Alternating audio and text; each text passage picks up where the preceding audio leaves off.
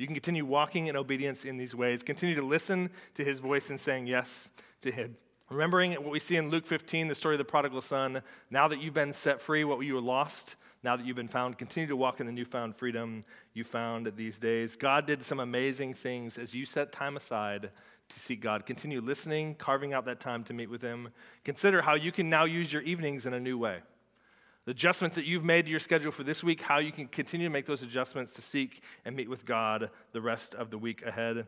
This is only the beginning, I believe, for you individually, okay? Collectively as well, but this is only the beginning. The battle will start when you leave the church tonight. When you wake up tomorrow and you already want to go back to life as normal, I can challenge you, don't let life go back to normal.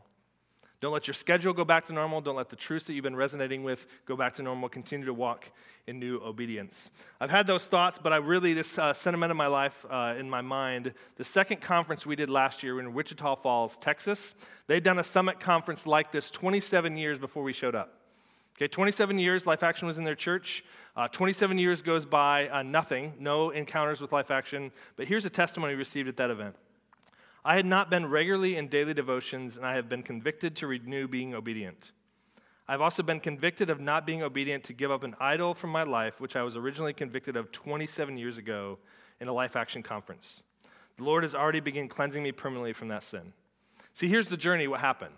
They said yes to God in a step of obedience that week, but then somewhere along the next weeks, days, weeks, months, years, they went back to the same way of being.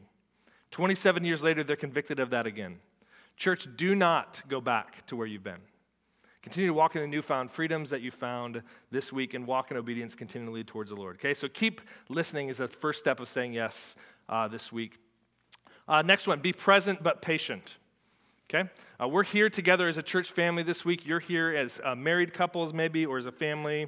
Remember this, be present but be patient with the change you're seeing in others. It's not your job to fix them. Okay, I'm an accountant. I like fixing stuff, okay? I'm a guy. I like to fix stuff.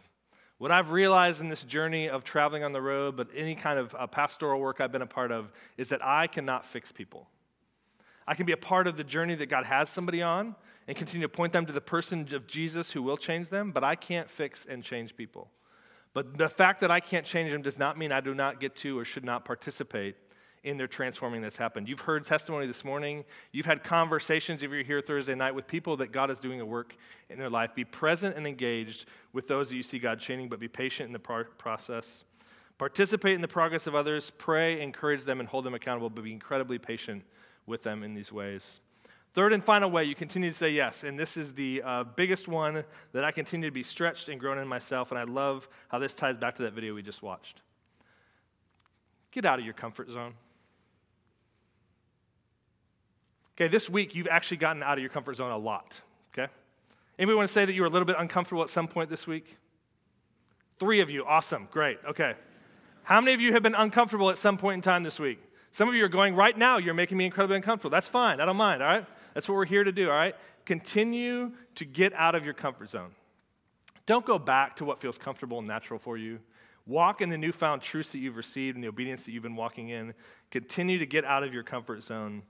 The movie, that video we just watched said this. Here's why I think we want to stay in our comfort zone. We sketch monsters on the map because we find their presence comforting. They guard the edges of the abyss so we can live comfortably in the known world. Okay, right now inside of you, you're going, there's been a lot of freedom I found this week, but I'm kind of nervous of the monsters that are laying out here. I'm kind of nervous of the monsters that's going on in my church family that were pretty transparent today of ways that they're walking through newfound truths, the way they're finding freedom. That's making me uncomfortable, okay?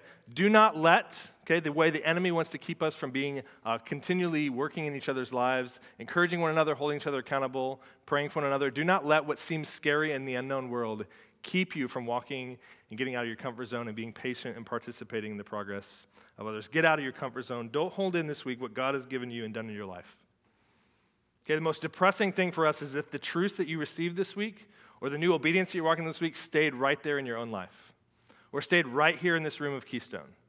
Okay, we're praying and asking God to do something much beyond just a summit conference this week that took place in this room in this church. Don't hold these truths in. Begin to spread them and share them with others. That's the biggest danger and the greatest risk to this just becoming an event or a point in time. Take the truths that God has given to you Share them with those around you, the newfound freedom that you're finding in Christ. Follow Jesus' charge to us in Matthew 28. Go therefore and make disciples. Why do I share this with you? Because it's basically essentially your church mission statement. Okay? Maybe you know this, maybe you don't. I was doing some research on your website today. Here's the church mission statement. Is this still accurate, Keith and Brandon? You haven't changed it since it's on the website? Okay, great. To love Jesus Christ and spur others toward life in him. Okay? Greg asked a few minutes ago, how many of you found newfound life in Jesus this week? Okay? A lot of you have. Okay? It's not just about finding that life, it's spurring others towards the life in him by reaching, by teaching, and sending. You know what those terms all are? Those are action words. Okay? Those are not sitting and still and just continue to get your life refilled. Those are words that imply you're going to go and put your life into action and to reach others. Okay? It's the name of our ministry, right?